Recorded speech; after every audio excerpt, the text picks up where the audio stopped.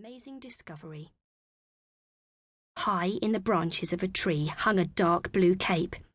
It seemed to have just landed there. I wanted to get a closer look, so I jumped onto the lowest branch and started pulling myself up. Now I could see there was bright gold stars all round the sides of the cape, and just inside the collar was the number 7.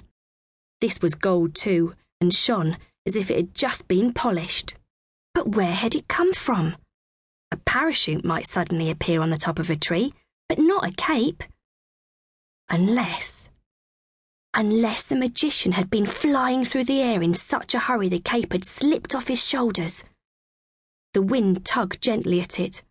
I wouldn't have been surprised if the cape had soared off into the sky again. I climbed nearer. All at once, I could reach out and touch it. My hands began to tingle. Maybe a magician was searching for his cape at this very moment. Should I leave it where it was? But I couldn't do that. So instead, I tugged the cape off the branches and very carefully carried it back down to the ground. I felt as if I'd found treasure.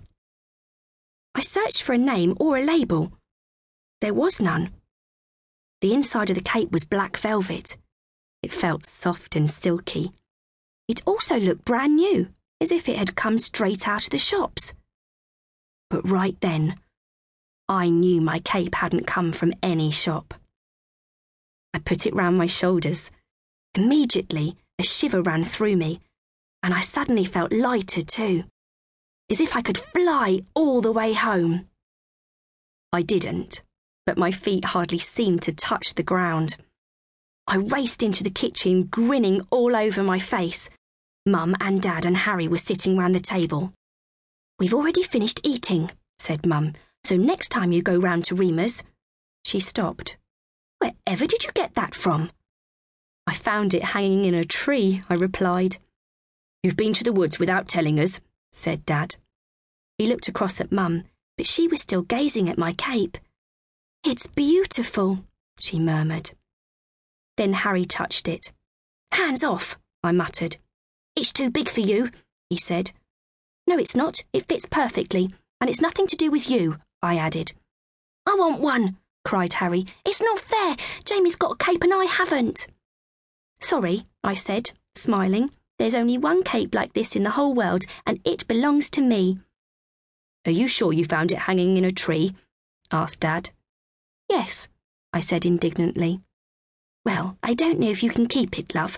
Someone must be missing that," said Mum. "But if no one is missing it, then it's mine," I asked. "We'll see," said Mum. Mum put up a notice in the post office. For a while I lived in dread of someone knocking on the door and claiming my cape. But no one ever did. Mum said it was all a bit of a mystery, but in the end she agreed I could keep it. I wore the cape everywhere, even sometimes to school.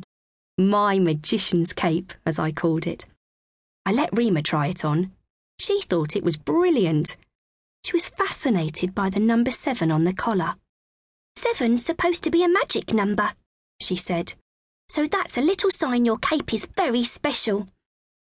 She and I pretended the cape could do magic.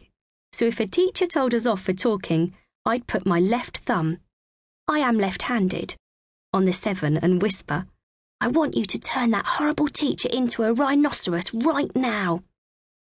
Nothing ever happened, but the idea still made Reema and me burst out laughing. Of course, I put spells on Harry.